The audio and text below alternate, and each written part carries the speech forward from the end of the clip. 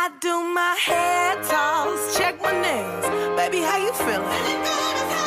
Hair toss, check my nails. Baby, how you feeling? Woo, child, tired of the bullshit. Gone, dust your shoulders off. Keep it moving, yes, Lord. Trying to get some new shit in there. Swimwear, going to the pool shit. Come now, come dry your eyes. You know you a star, you can touch the sky. I know that it's hard, but you have to try. If you need advice, let me simplify. If he don't love you anymore, just walk your fine ass out the door. I do my hair talk, check my nails. Baby, how you feeling? Hello and welcome to Season 2 of the Let's Talk Wrestling podcast. As always, I'm your host, Kelby Bachman, and the song you just heard is Good as Hell by Lizzo, and it is also the walkout song for the next guest on the show, Brittani DaSilva. So Brittani is a registered dietitian and owns her own business called Freedom Nutrition Academy. With Freedom Nutrition Academy, you can get one-on-one coaching and find a plan designed specifically for you to help you hit your goal weight. She also provides advice on how to better your mindset and create healthy, sustaining habits that will give you confidence in your daily life. Brittani also served in the Army and was actually an intern for the New York Jets. More information about Brittani, Freedom Nutrition Academy, and how to get a hold of her can be found in the show notes. With that being said, please sit back, relax, and enjoy Brittani DaSilva. Are you going to stay in Jersey? New Jersey, I should say. Yeah, I think so. I mean, my he's a teacher here and the benefits are really great. And then with me having my own business, it's just been a really awesome system for us because I'm covered with great insurance under him and everything is just easy, you know? Yeah. Yeah. And, people say, oh, you have your own business. Okay. So you can move or basically that you can move wherever. And it's it's not that easy though, because you have this client base that you built up where you're at. And it's just not that easy to just start over basically. Just because you can doesn't mean you should. Yeah. The thing about it here is New Jersey teachers get paid really well and they have great benefits. Mm-hmm. And so my husband got 3 months paternity leave. Nice. Yeah. And then they're also great for veterans. They give us tax breaks and we're both veterans and they give us each tax breaks. So there's just a lot of things to think about, because virtually coaching, everything I do is completely virtual. So I really could go anywhere, but at the expense of what? We lose all those things. I didn't know you were all virtual. Do you do any in person? No. No? Nope. Is that seems nice, but also not nice at times. I feel because I do therapy and sometimes it's nice to be in person. I don't mind doing it over, but sometimes it is nice. Yeah. Yeah. I like the convenience. I find it's really convenient for people. How often do you go to therapy? Do you go weekly or once a month? I just recently switched to every other week. So But yeah. So most of my clients I meet with on a weekly basis. And so it's nice that it's virtual because it's a lot. And that helps me help them build consistency with their habits and improving over time. Yeah. Do you do any multiple times a week? No. No? So you just meet once a week? And do you send them workouts and stuff? Some clients I do workouts with, programming. I have my master's is in exercise science. And so I did learn all of that stuff, how to do programming. Yeah. But I don't market that. I don't put that side of stuff on my social media because it's a lot of work to create programming for everybody. And I don't want to be doing that for everybody. I already do so much with nutrition and the amount of accountability and support I provide them behind the scenes. It's a lot. So yeah. So I guess, let me back up and start from the beginning. So obviously went to the same high school. And then what did you do out of high school? I went to the military. I served right away? No, right after high school, I went to Iowa State University for kinesiology and health. And really? So I got a 4-year degree there. I was in the athletic training program, but I did it for like a year and a half and I just didn't love it. And I also saw the amount of hours the athletic trainers that worked at the university put in. It's just a ton of work and they didn't really get paid a whole lot either. So I was like, do I really want to do this? Because I mean, I would see the trainers' wives come to like football practice and bring their kids to say goodnight to daddy. And I'm like, yeah, that's just not the life I envisioned for myself. And then I graduated with my degree and was like, well, now what? I have all these student loans because I took out loans for all of college and I didn't know what to do because physical therapy, my grades weren't that great to get into physical therapy school. So I was just like, but both my brothers had served in the Army. And so I was like, well, maybe if I go into the military, it will lead me down a path that'll work out for me. So that's how I joined the military. Really? I guess I had no idea. I totally forgot that you went to Iowa State for 4 years.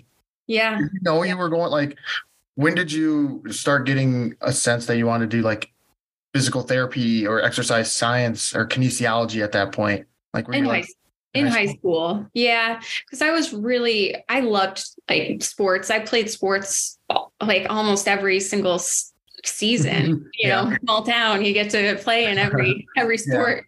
But it was during high school. Two of my cousins both went to Iowa State for athletic training. And it was a really great program. And they both had really cool success.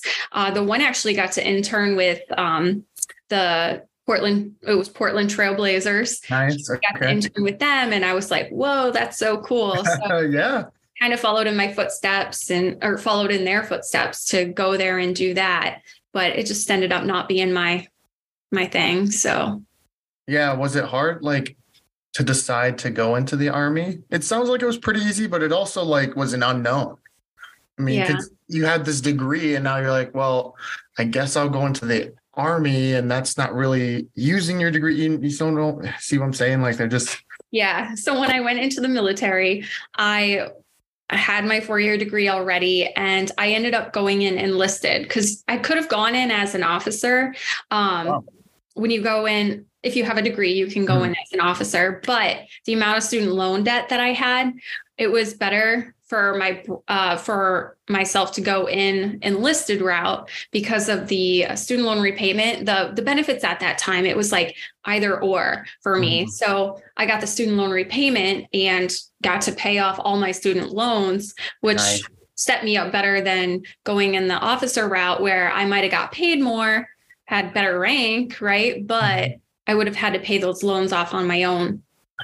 Gotcha. And so then what did you do when you enlisted? Like, what was your role? Yeah. So I wanted to go into the medical field, but obviously, but at MEPS down in Des Moines, when I was there to sign up, they said there were no medical jobs available at that time. And they told me about this job as an intelligence analyst.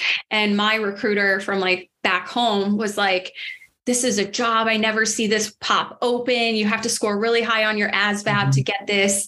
And he's like, you should take this. And they I don't know, they got me into it. And then I literally called my brother that night, my brother Scott, who was a recruiter.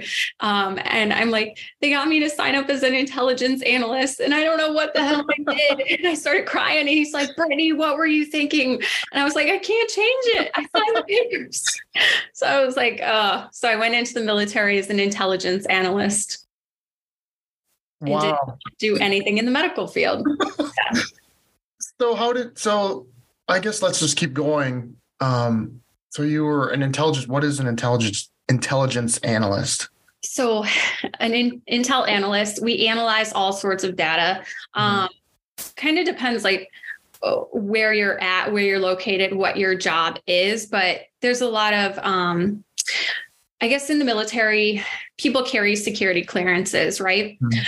So I obviously had to have like the highest level. I had a top secret clearance, but what we would do is some of that office work behind the scenes, maintaining other people's clearances. If they had to get it renewed, like we would do all that paperwork for them. I actually was assigned to a military police brigade. So my role as an intel analyst there was a little bit different than if you were with combat infantry, right? So because I was at the brigade level, we had a lot of colonels or higher ranking officers walking around in my building. These officers a lot of times would travel, because I was stationed over in Germany, but they would travel around Europe to train different soldiers, different police forces over there in Europe.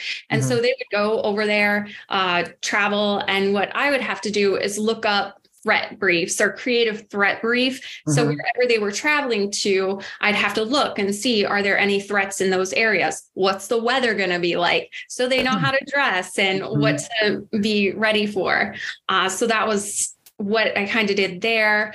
And then what else? We did contingency planning. So if there's like an embassy, an attack on an embassy, there's got to be contingency plans. Okay, so if this embassy gets attacked, what's the plan to get people out of there? Like, so we would work on stuff like that, creating that.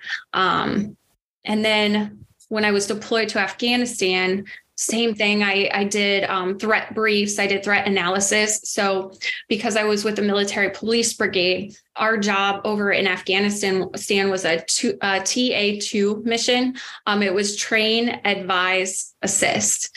So our goal, I was there in 2013 to 2014. Our goal was to train the Afghan army how to run their prisons. Because we were pulling out, they wanted to pull all the troops out, right, around that time. And so the goal was to train those Afghan soldiers how to run the prisons. So I was at a base where I just remembered Casey, your sister. Oh, yeah. Steve was actually over there around the same time I was at the base right next to where I was stationed. Yep. What? Yeah. So yeah, she messaged me and said, if you see a redhead, check, it might be Steve. Did you see him?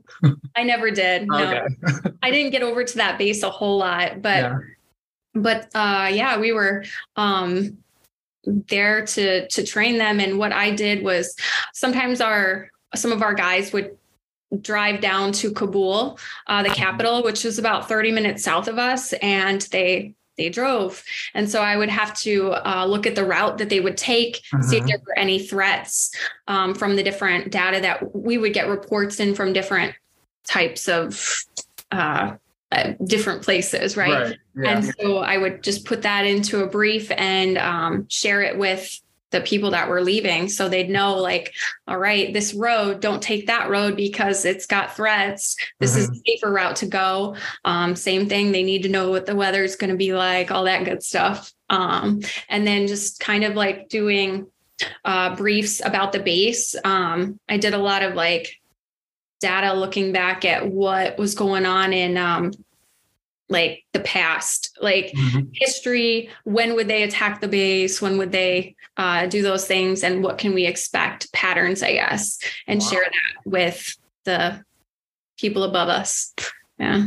Wow. Kind of crazy. Yeah. Jeez. What, did you like it? Did you enjoy doing that? It was boring. I mean, it was interesting and I was really good at it. Yeah. But again, it's just sitting behind a desk, typing away, making PowerPoints all the time. And it was boring for me. So when did you then like get back into the nutrition, the exercise, the medical side of basically things? So I started working on my master's when I was still serving. I started working on my master's in science in exercise science from American Military University. So it was all online, which was awesome.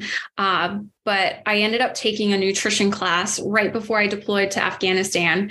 And I just started getting into nutrition a lot. And then while I was deployed, there's really not a lot to do for fun. So I was working out every day.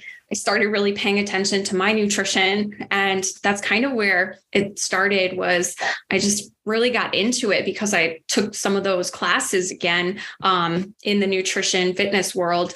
So that's what started it again. So this was back, you said you left in 2013. You were over there for about a year, 2013 to 2014. So back in 2012-ish is when you started your nutrition class, and that's when you kind of started getting into it. Yeah, it was 2013 is when I took the nutrition class, but there were some other classes, for that master's program. But yeah, there was exercise physiology, nutrition again. And so being in that environment where I was working out a lot, I'm paying attention to how the food's making me feel. And then when I got back from Afghanistan, I was a sergeant. So I had soldiers underneath me, and I was working with them to really help them improve their PT scores and eat better, do better with their fitness. And so I felt like that nutrition played a big role. And I was able to help some of the soldiers there get better with their eating habits to support better PT scores too. So you were already kind of incorporating your, what you do now into your work back then, even. Yeah, a little bit. Wow. And what was the choice between nutrition? Why, because you did the exercise science, you thought maybe physical, like a PT or an athletic trainer. But that's more not really on the nutrition side. That's more the exercise therapy and stuff, side. Yeah. What made you go towards nutrition rather than the other route? Yeah. So, you know what it really was? It was the fact that while I was serving, you think about military, right? You think everybody's fit in really good shape. And the reality is there's actually a lot of people in the military that are overweight. And the reasons that they're overweight is because of not being able to manage their stress very well, using food as a coping mechanism or alcohol as a coping mechanism, or they got injured, wear and tear on the body, something happened to them, injuries. And then when that happens, they continue eating like they always have, but now they're not as active. And so what used to be maintenance calories, now they're taking in excess calories because they're not moving as much. And that leads to a lot of people, I find, in the military gaining too much weight. And then what's the dietitian do in the military, but just throw a meal plan at them, say, follow this. And it really does nothing because people don't want to follow a meal plan. It's not realistic for people. It's you might be able to stick to it for a little bit, then you get bored. So that's what I started seeing happening. And I was these people need more help.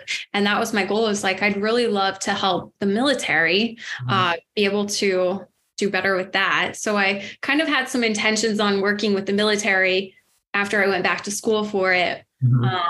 That route didn't really happen, but I'm happy where I'm at. So yeah.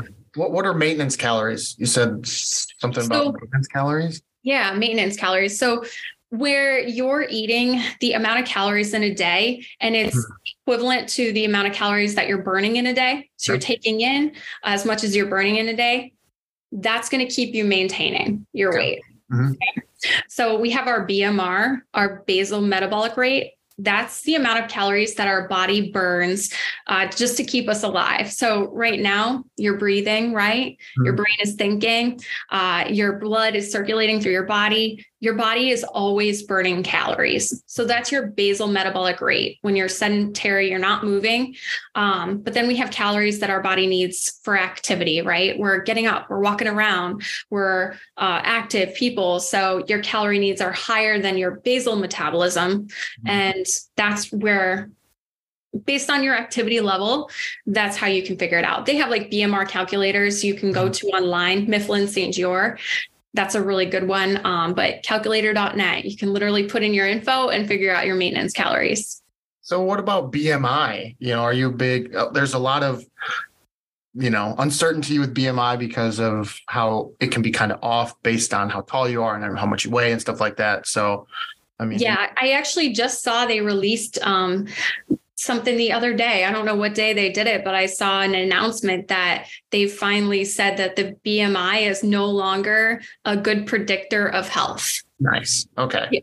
It's not. Like, just going back to the military, like my husband, he served too, and he would have to get taped all the time because according to BMI standards, he was overweight, but he had a lot of muscle on his body, which makes him weigh more. Yep. So it doesn't take anything into account, like any of your actual blood markers or your muscle mass. So. Right. Yeah. Isn't it? I thought it was just strictly height and weight. It is. Yeah. And yeah, not very good. Yeah.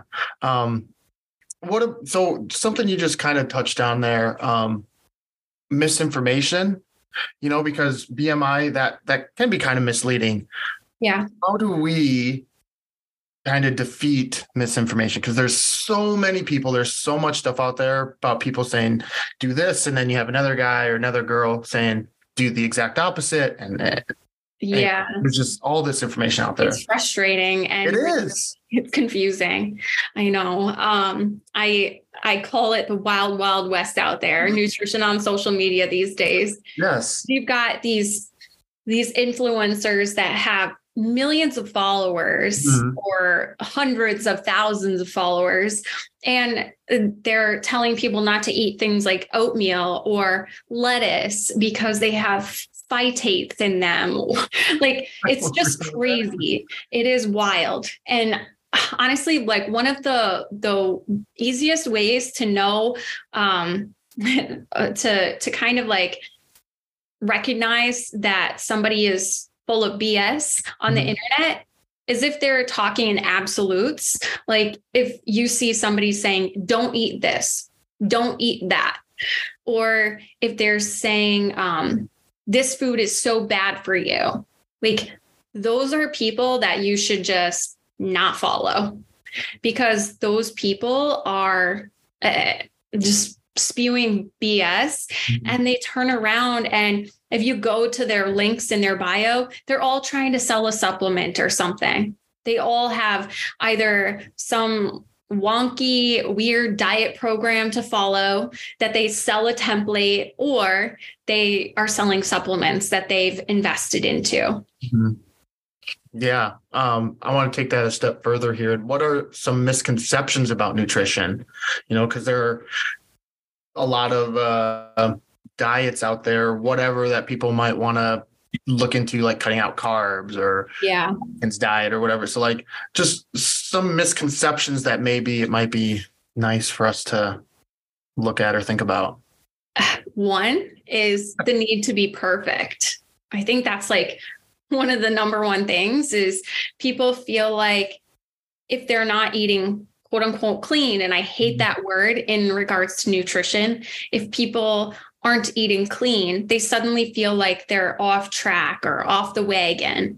And the reality is, like, when it comes to our health, it really comes down to also having a healthy relationship with food. And a healthy relationship with food comes from getting rid of this, like, I guess this mentality where you have good foods and bad foods, right? We want to eat in the gray space, which is like, there's black and white, are good foods or bad foods. No, we don't want to look at food like that.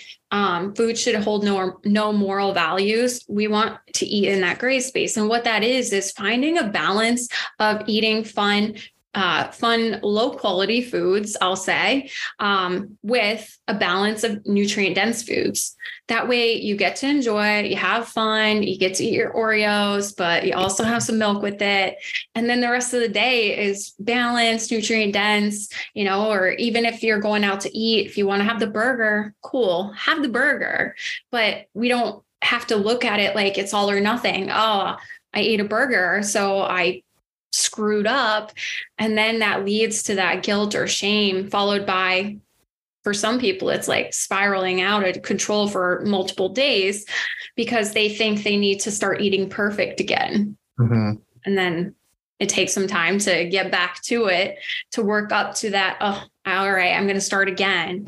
Mm-hmm. And that's a really vicious cycle. I find that so many of my clients have struggled with for years and years and years, is that feeling like they have to eat perfect. And if they eat one of those foods, it suddenly ruins everything.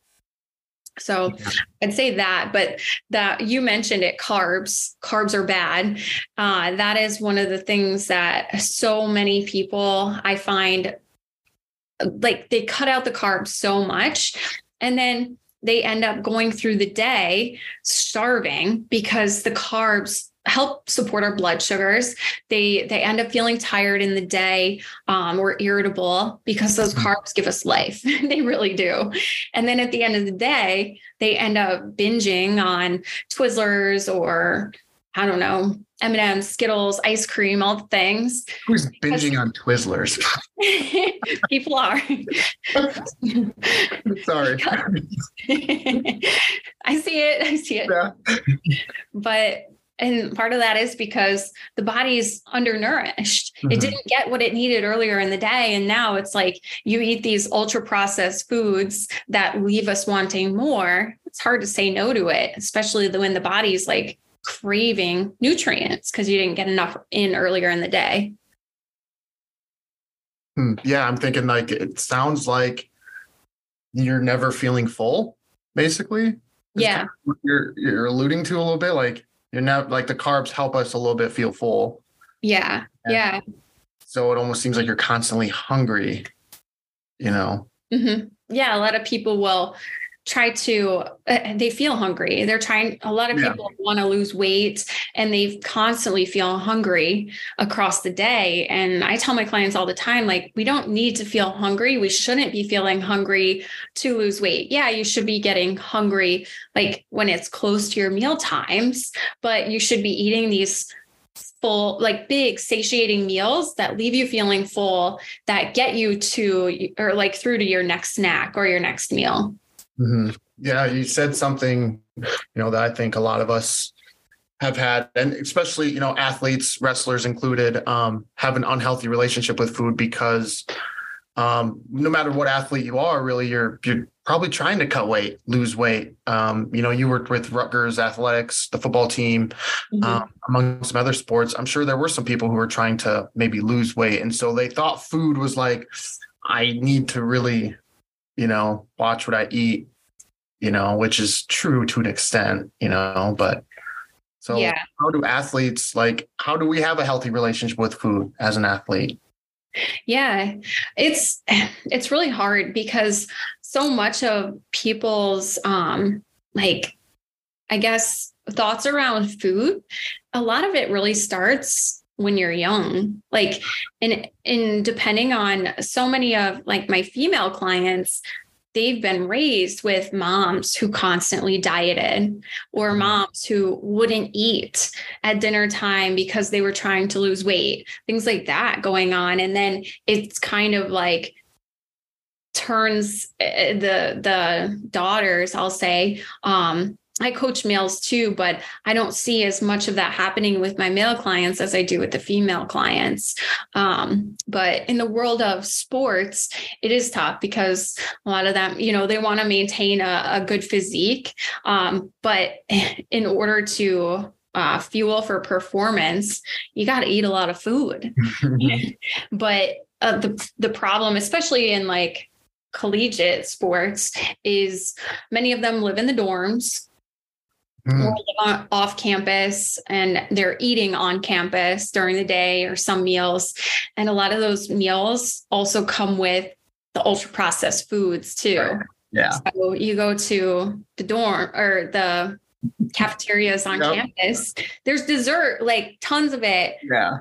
How, a lot of times it's hard to say no to those temptations. And then you're just taking in these excess calories from those things, or the snacking, munching in between, so. Yeah. How did you then kind of bridge that? Because you also interned with the Jets. So you said you had your, was it your cousin that interned with the Trailblazers? My cousin interned with the Trailblazers. Yeah. And so you kind of almost one-upped him and interned with the New York Jets. How did you see, athletes try to balance, or what advice did you give to them to help balance the food and the nutrition that they had? Yeah. So when I was at the Jets, for guys that were really trying to work on like cutting weight, or if they were trying to bulk, because it depends on what the goal is, right?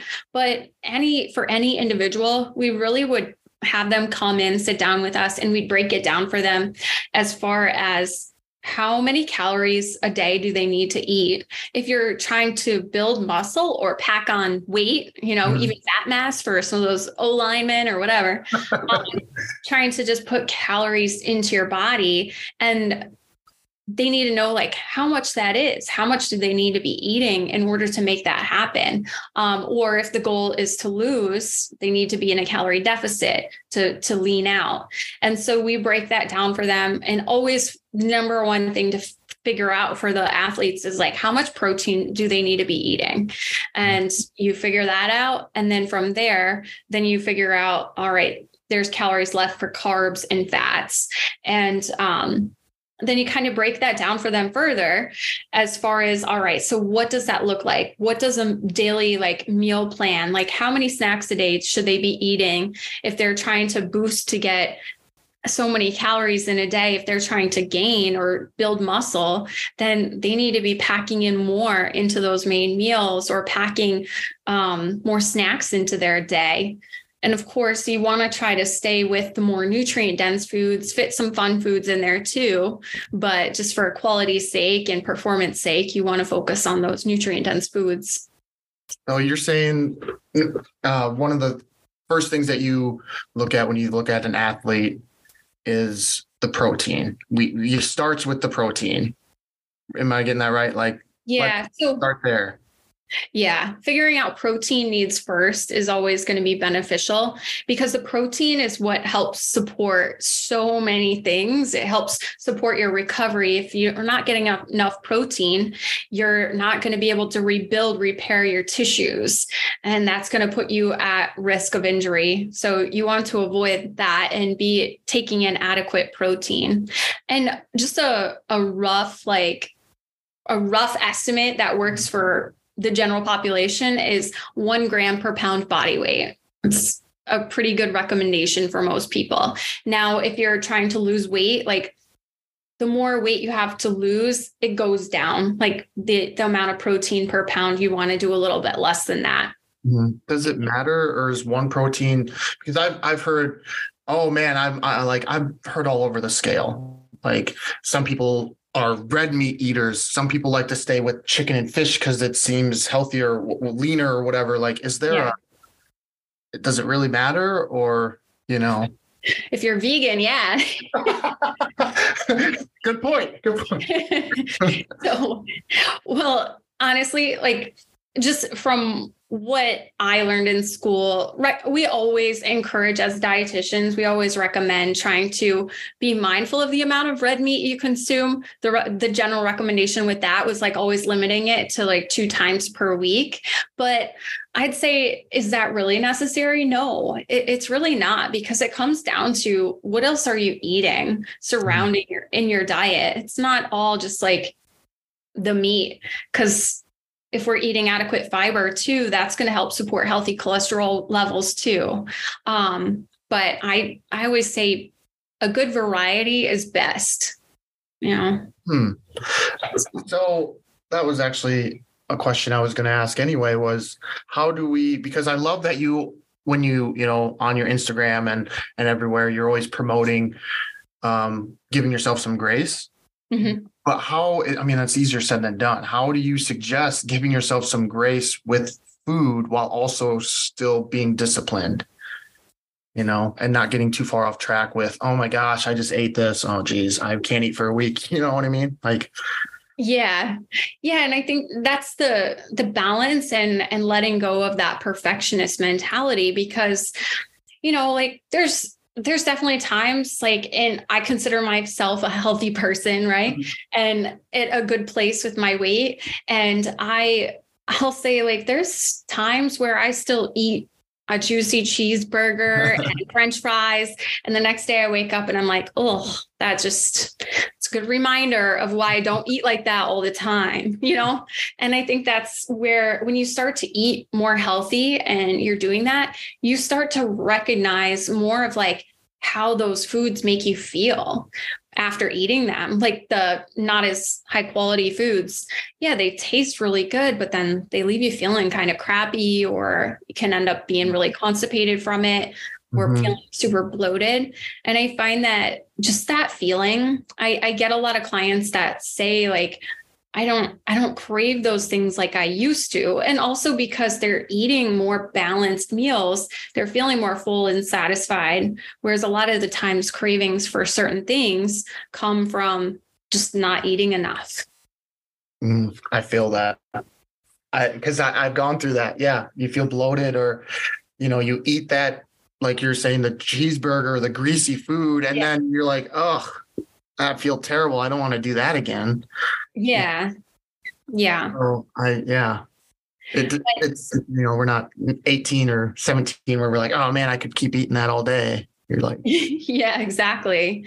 It does. As we get older, you start to notice things. You're more sensitive. You notice, and it has an impact on your sleep quality, just how you feel overall, how you perform, not even like performance in athletics, but just performance with your work. Like you're not able to focus as good, and if you're not well. So but that's a good question though, with the grace thing though, because, I see some people that say things on social media sometimes, and I'm like, yeah, but if they think like that, like always give themselves grace, always giving themselves grace, they're never going to get to their goal. Right. And that's why I focus so much on like building structure, building routine, and being disciplined, setting your environment up for success. So that way it becomes easier for you. So, also, how about the healthy relationship with the scale? Sorry, I look at the scale sometimes. I'm like, I used to hate the scale, back cutting weight and all that. And to this day, sometimes I don't enjoy the number that's on the scale, but I can shrug it off a little easier. But that's always been something, and I'm sure a lot of people can agree that the scale is such an unhealthy relationship too, especially if we're not seeing results. So, how do we sort of maintain or stay on track when feel like we're doing everything we can, but we're not seeing results on the scale in a timely fashion? Yeah. And I think that's where it's so important to recognize that there's different markers for progress, and that the scale should only be like one. It's only one. I feel like so often though, people get so like stuck on the scale though. And if that scale is not moving, then they don't feel like they're progressing. But I mean, I've worked with so many people that get frustrated with the scale, but their inches are going down. They're feeling better. They're making more meals at home. Their energy is better. But then that flipping scale isn't moving. And they're like, oh my God, this isn't working. Right. But that's where you have to just continue to stay focused and keep doing it. Because sometimes too, like if you weren't eating consistently, not getting enough protein, your body can go through some recompositioning. And that's why the inches sometimes go down.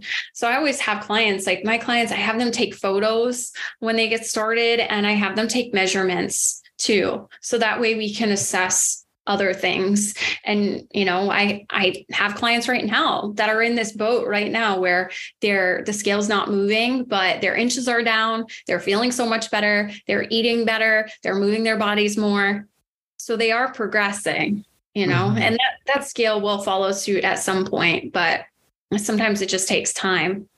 But I think, if the scale is something that really messes with your head, and if you're somebody that like steps on it several times a week and it ends up tripping you up all day, like making you have poor decisions because you see a number you don't like and then you can't digestive, you can't like handle it, then I think it's something that get rid of that and follow those other markers of progress.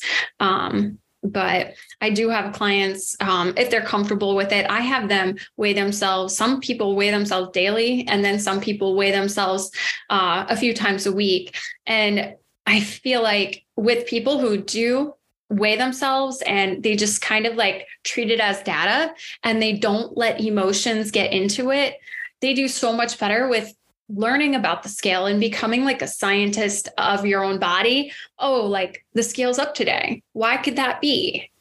And you can look back and be like, oh, well, yesterday I ate a cheeseburger and French fries and it had all that salt in there.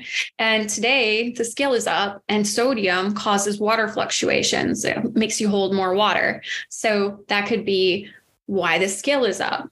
Or if you're working out and you're really sore and the scale's up the next day, you had a great workout. The scale should be down, right? But no, it's up because you're inflamed. Your body's holding on to water to help you recover. So there's all these different reasons that scale can fluctuate.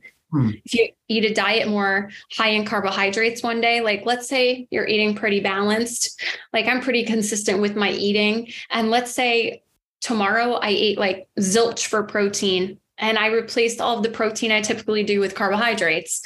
You sure as hell bet tomorrow the scale will be up. And that is because carbohydrate, they hold water. So, yeah. Wow. Yeah. What about, and I know you just went through this, so I want to ask you both personally and professionally, after pregnancy, that can be a very stressful and tough time for women, who had a number, that they were at before pregnancy, then they get pregnant, they gain this weight, and it almost sends them into a panic, because now, they have the baby and maybe the weight's not coming off or they're not getting back to where they used to be. How do you kind of suggest, as somebody who's also going through that this time, to sort of, ease that tension for yourself? Yeah, that's, that grace we were talking about. Right. I think after post-pregnancy, that is one of the most important times to give yourself some grace, because so many women are like, they want to bounce right back, want to get back to that pre-baby body, which for many women, that pre-baby body is not ever going to happen. It's just not physically possible to get back there because of the way the body changes. But for some women with genes, like it is possible. We also have our genetics at play. And for some people, it makes it a lot harder. But I'd say like, the reason with giving yourself that grace is a lot of women will breastfeed after having the baby. And it's very tough because in order to breastfeed, you got to be taking in enough calories to be able to have adequate supply for the breast or for the milk production. And it's like to be able to get enough calories in and then also trying to focus on weight loss. Well, if you start bringing calories down like too much, you might dip your supply and now the baby's not getting the nutrients and then you have to turn to formula, which not bad. I did. I couldn't get enough milk. So I had formula and breast milk. But I think that as long as you're focusing on taking those actions, like you're setting some goals for yourself. It's like that. You ever hear that, like 1% better every day, 1% better every day. It's like, just set a goal for yourself, set little habits that you want to work on each week. And over time, it's like building a solid foundation. Are you getting adequate water? Are you getting adequate protein? Are you getting enough carbs? Are you moving your body enough and adding those things and just building a rock solid foundation? So that way you're going to improve when you're doing those things. So do you suggest a journal, a food journal, nutrition journal? Is that something that or is there an app that you recommend? Yeah. So when it comes to, especially for I would say a lot of people wanting to lose weight, but even if you're trying to build muscle, I went through this just a couple of years ago with trying to really like bulk and add muscle on, but I recommend the app MyFitnessPal. I think I've heard of that one. Mm-hmm. Yeah. So what it does, instead of having to, like old food journals, people would write down all the foods they ate in the day. Then you had to look up like how many calories does it have, and you add it all up. Well, the app will do that for you. So you can like scan barcodes, or you can search. There's a search and you can type in the name of the food and it will come up. And then you can select the amount that you eat. And from there, then you can strive. Like if you're trying to build muscle, you want to be eating like 200-300 calories or more over your maintenance calories. And then you can see if you're hitting your goals, your targets with that. Okay. So MyFitnessPal. I guess there's some other ones out there. There's like one called chronometer or chronometer. I don't know. I had never used that one. There's another one called Lose It. There's some different ones, but they'll do the same thing. Yeah. Now I want to ask a little bit about you and what you do. All right. One of the questions is about Freedom Nutrition Academy. Mm-hmm. All right. Kind of just, what is it? What do you have to do with it? And how do we get invested into Freedom Nutrition Academy? So Freedom Nutrition Academy is my business. It started out solely me, one-man show. But I eventually brought on another coach onto my team, and that's where I decided to change the name and make it something bigger. And down the road, I would like to bring more coaches onto my team. But what we do is it's a macros-based approach to nutrition. And the reason I named it with Freedom is because I really want so badly to help so many men and women break free of dieting. Break free of diet culture, all those crazy people telling you not to eat this, not to eat that. Don't eat carbs. Carbs are bad. Like, I want people to be able to break free of all that nonsense, because it's not true and it's just hurting people. The more and more that people go on these fads and quick fix diets, or the more they hear these things and do it, the harder it is for them to reach their goals, because they just get lost in this world of craziness that it sucks the life out of you. Like all those rules, all those restrictions, and it just makes it really, really challenging to reach your goals. So that's where that freedom comes in, is I want people to learn. And I have clients use the app, the macronutrients, which will help them figure out where their calories should be, and then like what their protein goal should be, in order to help them reach their goal, whether that is losing weight, building muscle, or trying to maintain and just improve their energy levels or improve their relationship with food. Mm-hmm. So the app, it's to help them build awareness and see like, how many calories am I taking in a day, and start to learn about foods. Like I once had a guy, my guy clients once, he ate a whole can of cashews and he logged it, and it was like over 3,000 calories for this can of cashews. And he was like, but they're healthy fats, right? And I was like, yeah, they are healthy fats, but you don't need that much of them. But that's like the types of things like people learn, and you start to see, oh, wow, like a half an avocado, like that is a lot of calories. And if you're trying to lose weight, although avocados are great for us, we have to be mindful of the amounts of those foods that we're consuming, because they can get out of control. So that's where using that app comes into play for people. And I know tracking isn't for everybody. Some people, like, the tracking can add more stress to life. And I think that that's where it's so much better for people that if you're tracking and it's causing stress, like that's where you're better off just picking some habits and utilizing like a good old habit tracker, like checking the boxes. All right, my goal today is to get 30 grams of protein with each meal, or my goal is to eat 2 fists of veggies and at least 2 meals today, something like that. Simple. All right. So that made me think of, you just said 30 grams of protein. Okay. Mm-hmm. some people struggle with this because this is a lot of work.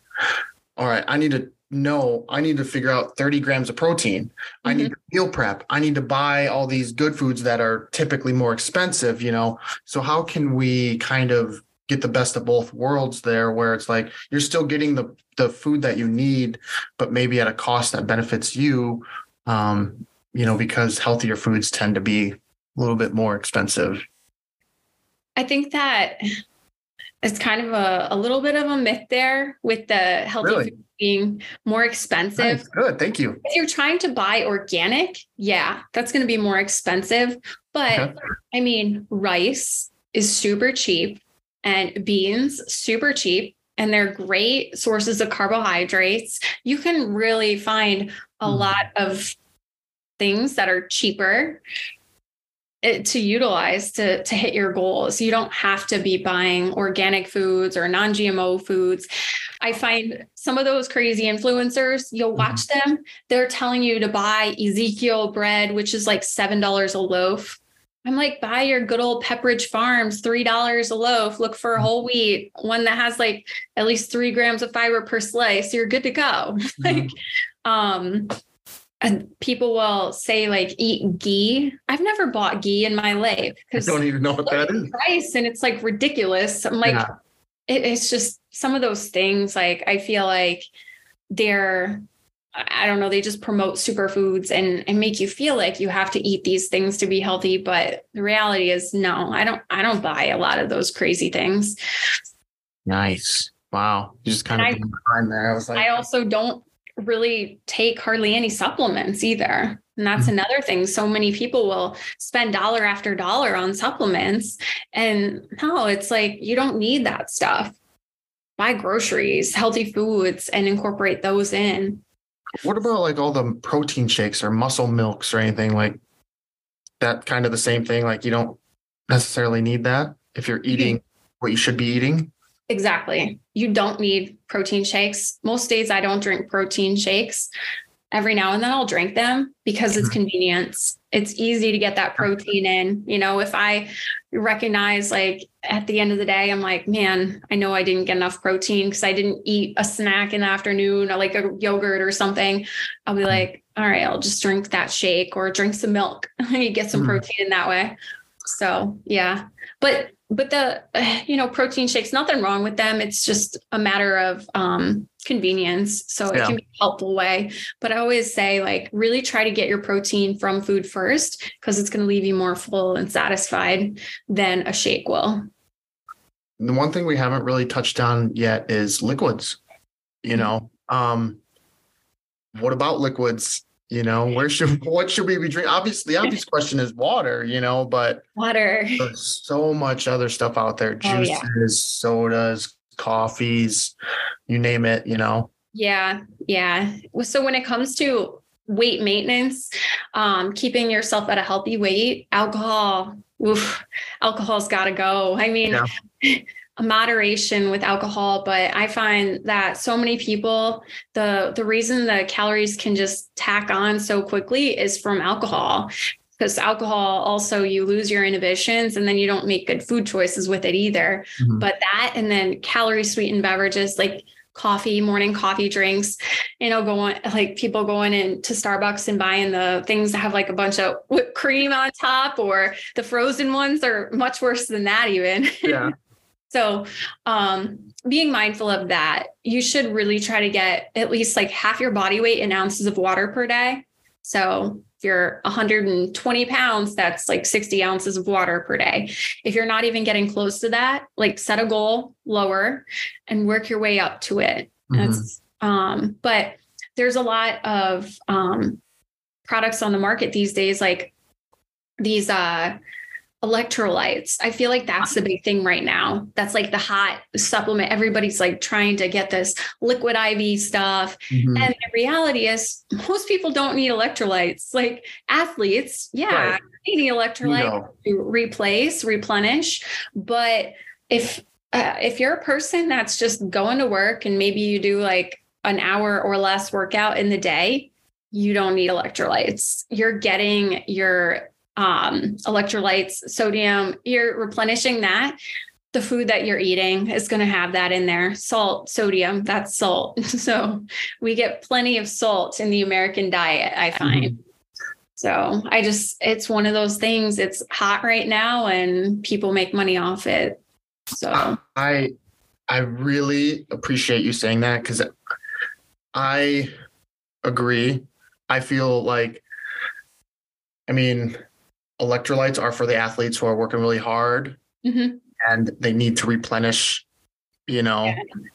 but just because you're outside working doesn't mean like, oh man, I need a Gatorade. No, you need some water to rehydrate yourself. Right. Yeah. Yeah. And that's even when I worked with athletes, like it was, if it was an hour or less workout, we're like, here, drink water. Right. If workouts were going beyond that, that's where then we start adding in electrolytes. Or for some of them, we would have them pay attention and weigh themselves before practice and after to see how much they lost. If they lost a pound or more in practice, we would have them tack on an electrolyte replacement drink, a Gatorade or a Powerade. Body Armor. Well, they all have those ships at the schools. Yeah. Everywhere I worked was always Gatorade. I think except for Iowa State was Powerade way back in the day. Really? Iowa State was Powerade, huh? Yeah, a million years ago. I don't remember the last time I had a Powerade, to be honest. I don't. Yeah. But in Gatorade, with kids, like it's one of those things. Yeah. Just focus on water. But kids, like I see a lot of moms like fear Gatorade. Oh, it's too much sugar. Well, if the kids are out there playing in the heat and they're sweating, like it's okay to give a kid a Gatorade. They need the sugar and the electrolytes that are in there, the sodium, potassium, the chloride, and that's going to help them recover. So don't be afraid of that. But it's not something we should be drinking all across the day. Yeah. Yeah. What about people who almost, I won't say they live and die by coffee, but like, they're just huge coffee drinkers. How do we find a healthy replacement for coffee to get our energy, our caffeine, or whatever we need to like get ready for the day? It's called sleep. Yeah. That easy, huh? I guess. It's sleep. It's a vicious cycle because coffee has they say the half-life on coffee, like coffee will sit in your system on average up to 8 hours. So really? Yeah. So you should really try to cut your coffee off by like caffeine, coffee, Red Bulls, whatever it is. At least like 3:00 in the afternoon, like no caffeine after that, because otherwise it's going to affect your sleep quality. And it's a stimulant. So what's it do? Your brain's trying to wind down, go to sleep, and you've still got that caffeine in your system. It's harder to fall asleep. You may be like, oh, I fall right asleep. Yeah, but your brain isn't really sleeping. It's not getting the proper recovery that it should. It's a cycle though, and you have to break free of that caffeine, because to let go of it, people are like, oh, but I'm so tired. Well, cut it off, start cutting down slowly. And because you will have withdrawals. Like if you're going from like 800, I don't know, more than that milligrams of caffeine a day, and then you cut it out completely, you'll probably get headaches. It'll probably be hard. So I always say, just cut it down slowly, like one less a day or something. And then break free of it, because it's a really vicious cycle. If you have crappy sleep quality, then you wake up the next day, you're tired. What are you going to do? You're going to turn to more caffeine. Yeah. It's just a cycle you got to break. Wow. So you're sleeping, but your brain is still active, or more active than it should be. Yeah. Yep. Wow. And also, just to caveat on that, sleep is one of the most important habits that I think people truly underestimate the importance of sleep, and sleep controls so much of our habits in the day. If we're not getting adequate sleep, then our sleep quality, or our our diet quality is going to decrease, because when you're not eating properly, you have hormones that work against you. There's a hormone called ghrelin and it stimulates your appetite. There's a hormone called leptin and it leaves you feeling satisfied. When you don't get enough sleep, ghrelin increases, making you more hungry, have more cravings, and leptin decreases, so you don't feel satisfied. So what do you think that does? It makes people just want to eat all day long. And clients say that to me. They're like, oh, I got such crappy sleep. I was so snacky today. Like you feel that difference. So. Sleep, what do you recommend for sleep? I feel like the thing was recently it's recommended 9 hours now instead of 8. I don't know. I don't know. I didn't see that recommendation, but it might be. But what do you recommend? 7 to 8 plus hours per night. Yeah. How about oversleeping?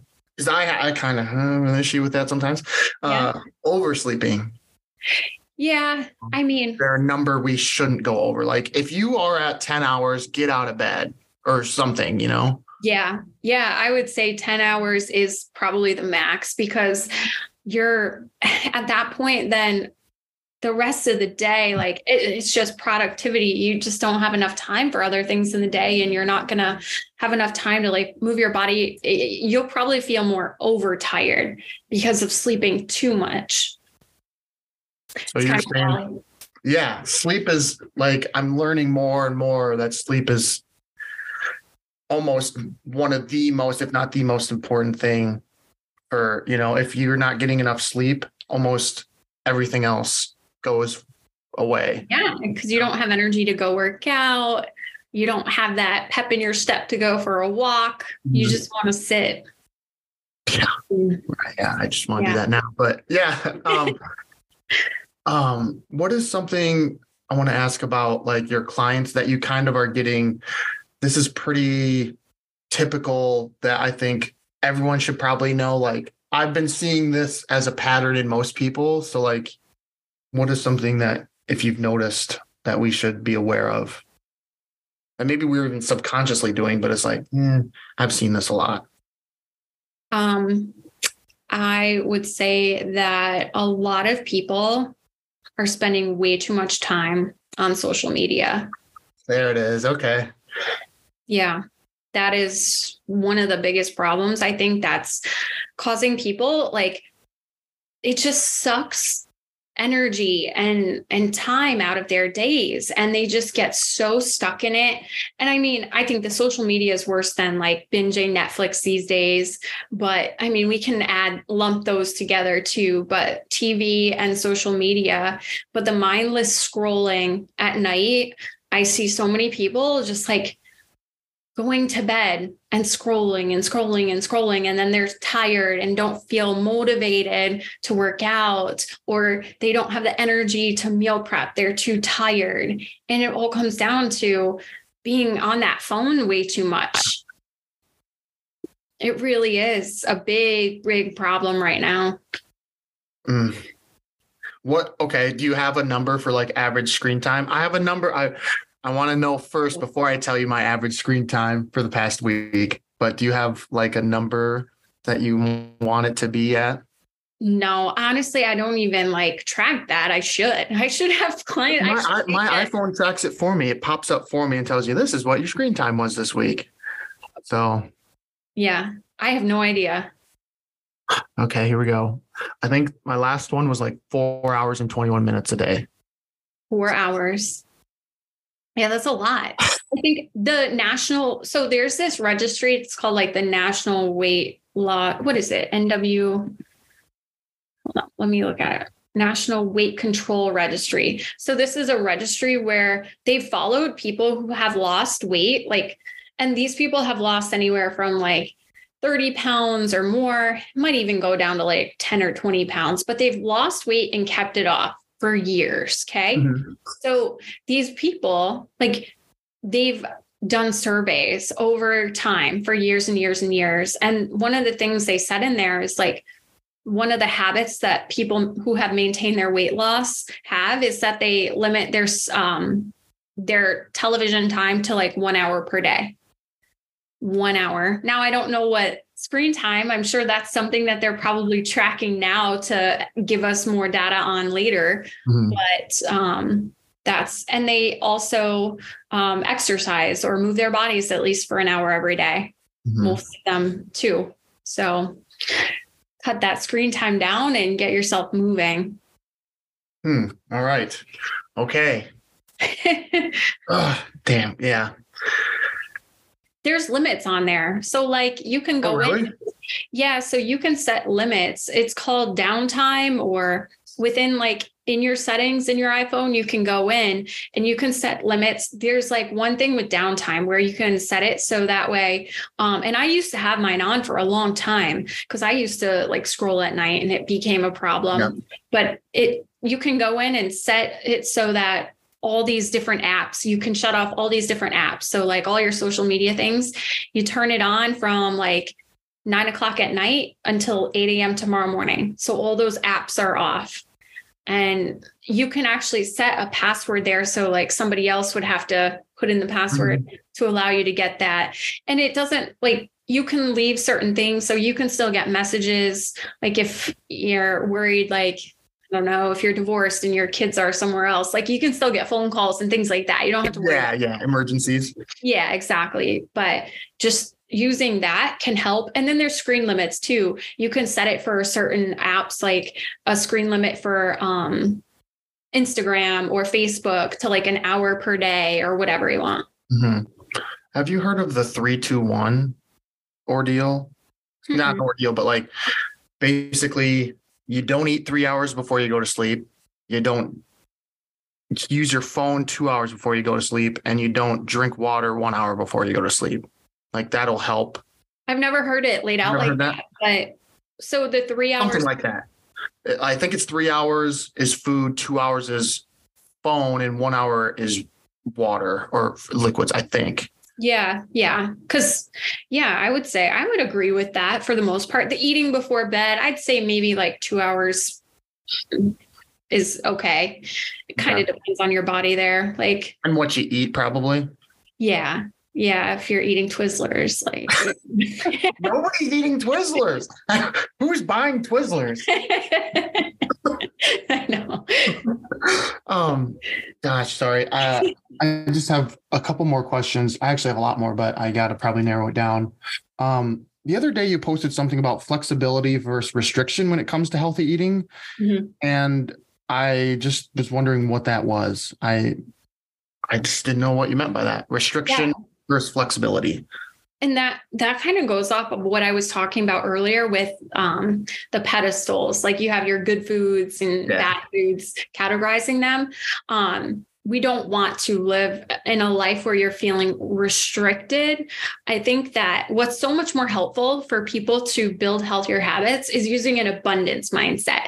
Like, okay, I want to eat less of those ultra processed foods, the Twizzlers, the Skittles, donuts, right? All the processed foods. So you want to cut down on those things in your diet. Well, how do we do that? Let's add more of, I'm going to add more protein to my meals. I'm going to add more fruit into my day. I'm going to add more vegetables.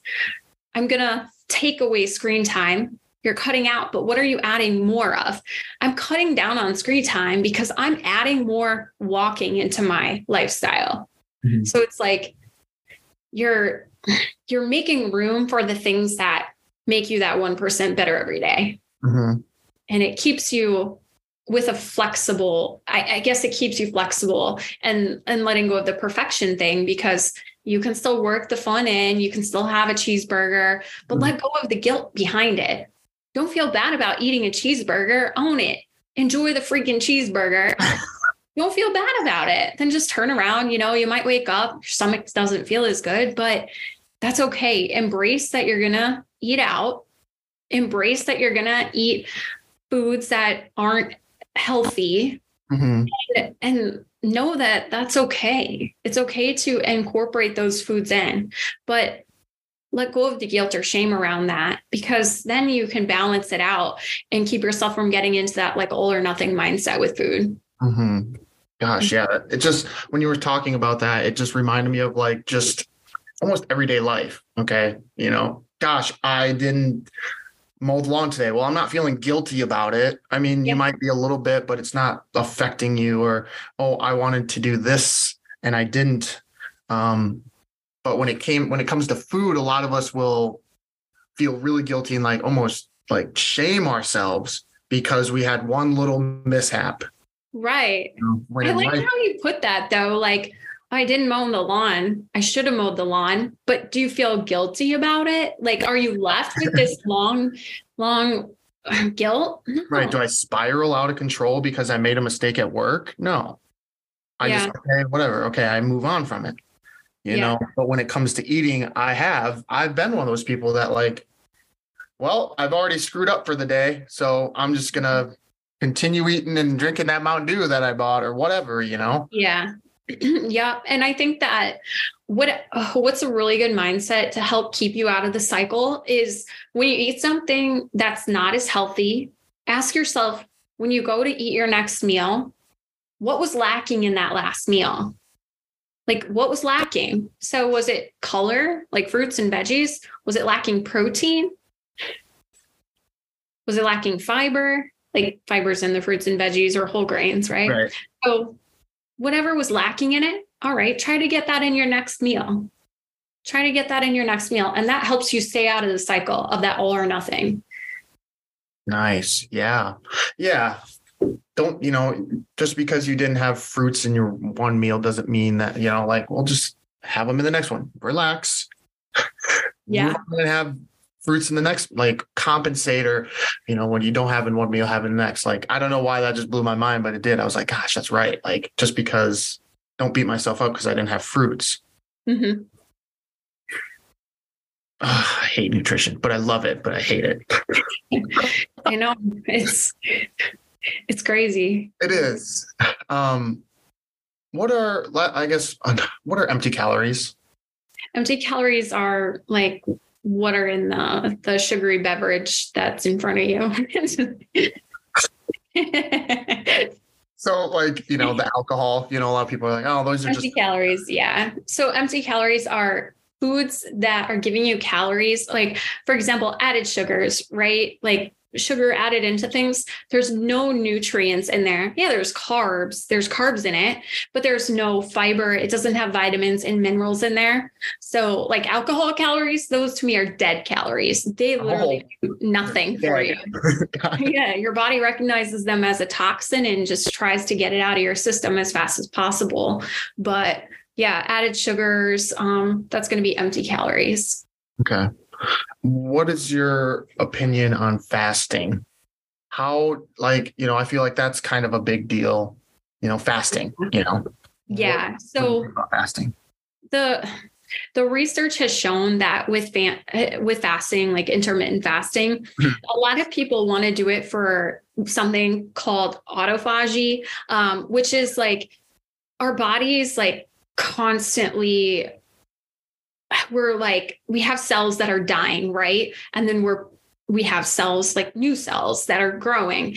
But that autophagy helps to like get the old cells out, and it's supposed to support our longevity, right? But the reality is like this cellular autophagy thing, there's been no benefits shown with intermittent fasting when compared to like the equivalent of eating in a calorie deficit or exercising. Mm-hmm. So like, you don't have to do it. Like intermittent fasting, it can work for some people.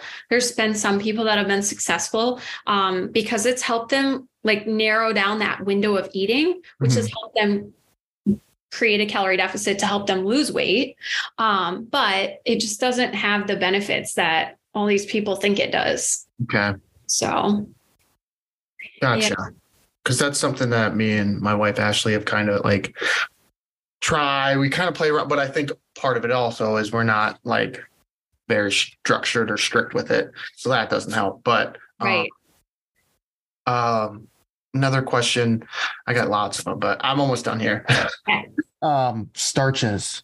Mm-hmm. Are starches a thing? Potatoes, peas, like, or do you see them as, do you put them in a, vegetable category, or are they starches? I put them in a veggie category. Okay. But I eat them, lots of them. You eat them? You eat lots of them? Yeah, actually, they did a study, I believe it was over in Germany, and they compared foods to what was the food? I think it was white bread, but they looked at how long foods like leave you feeling satisfied, and boiled potatoes were like the carbohydrates that left people the most satiated, which is kind of crazy because carbs in the wild west, like carbs. Potatoes are so bad, right?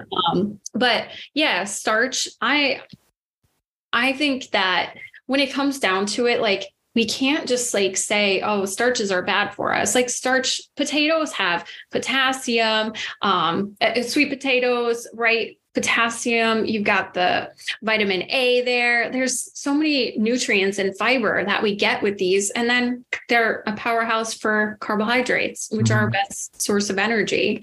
So I think that it's, again, one of those rules that's out there that we don't need to listen to. Okay. But when we eat those, we should pair them with a protein most of the time if we can, and some vegetables, because just eating starches alone can cause our blood sugar to spike up higher.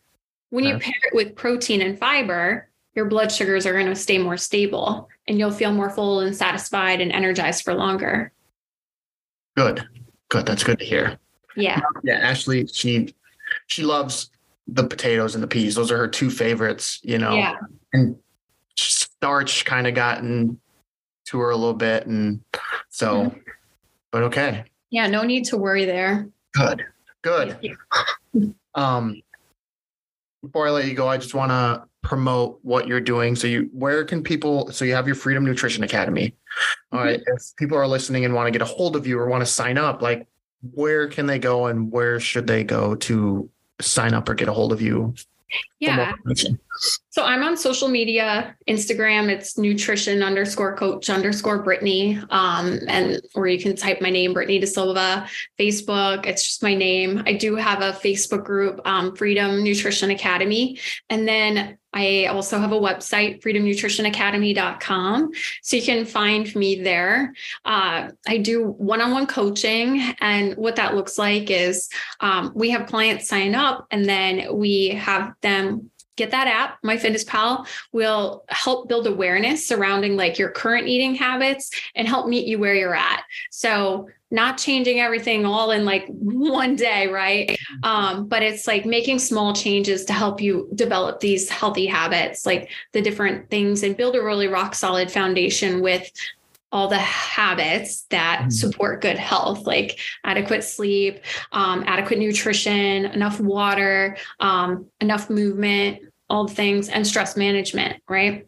So we'll work with our clients one-on-one, and we have weekly check-ins with them. And then we also support them with texting during the week. If they have questions in between check-ins, they can reach out to us at any time and ask us questions. Or if they're freaking out about something, we can be there to talk them off the ledge. So that's what's really nice about it, is that accountability. But that's how that works. And it's all virtual, which is really convenient for people. So, that's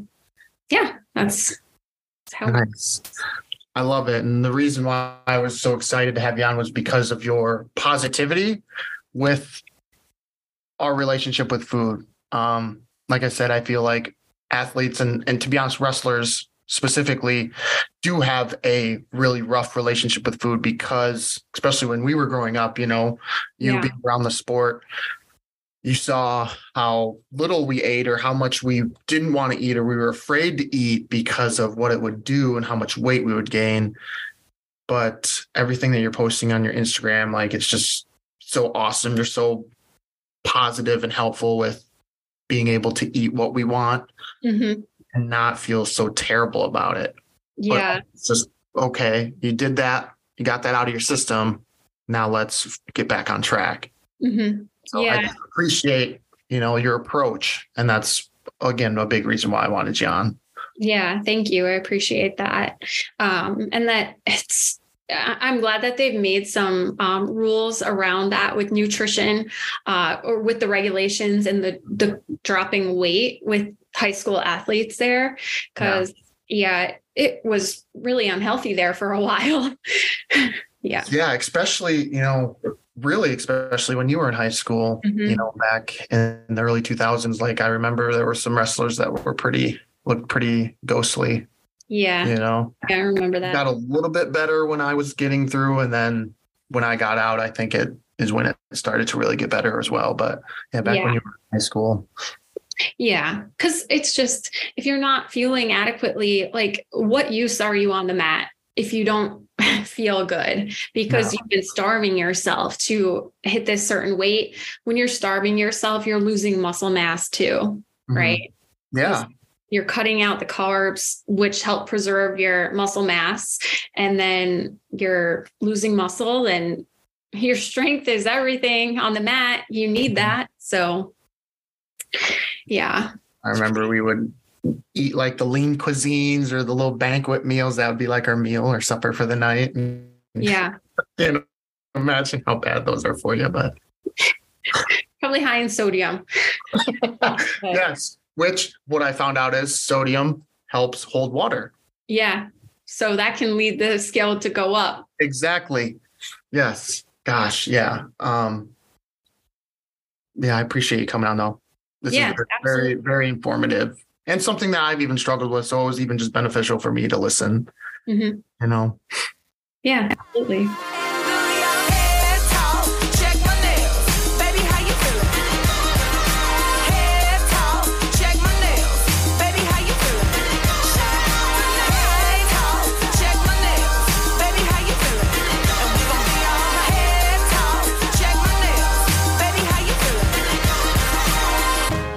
Thanks again for listening to this episode of the Let's Talk Wrestling podcast. Special thanks to my guest, Brittani DaSilva, for taking the time to sit down and chat with me. Cover art created and designed by Kristen Gill. Please feel free to rate, comment, and subscribe to this podcast. You can also check me out on Twitter, Instagram, and my brand new Facebook page to hear more of my content. And don't forget, check out my website at letstalkwrestlingpodcast.my.canva.site. And as always, be sure to tune in to hear the next guest of the Let's Talk Wrestling podcast. Take care. See you next time.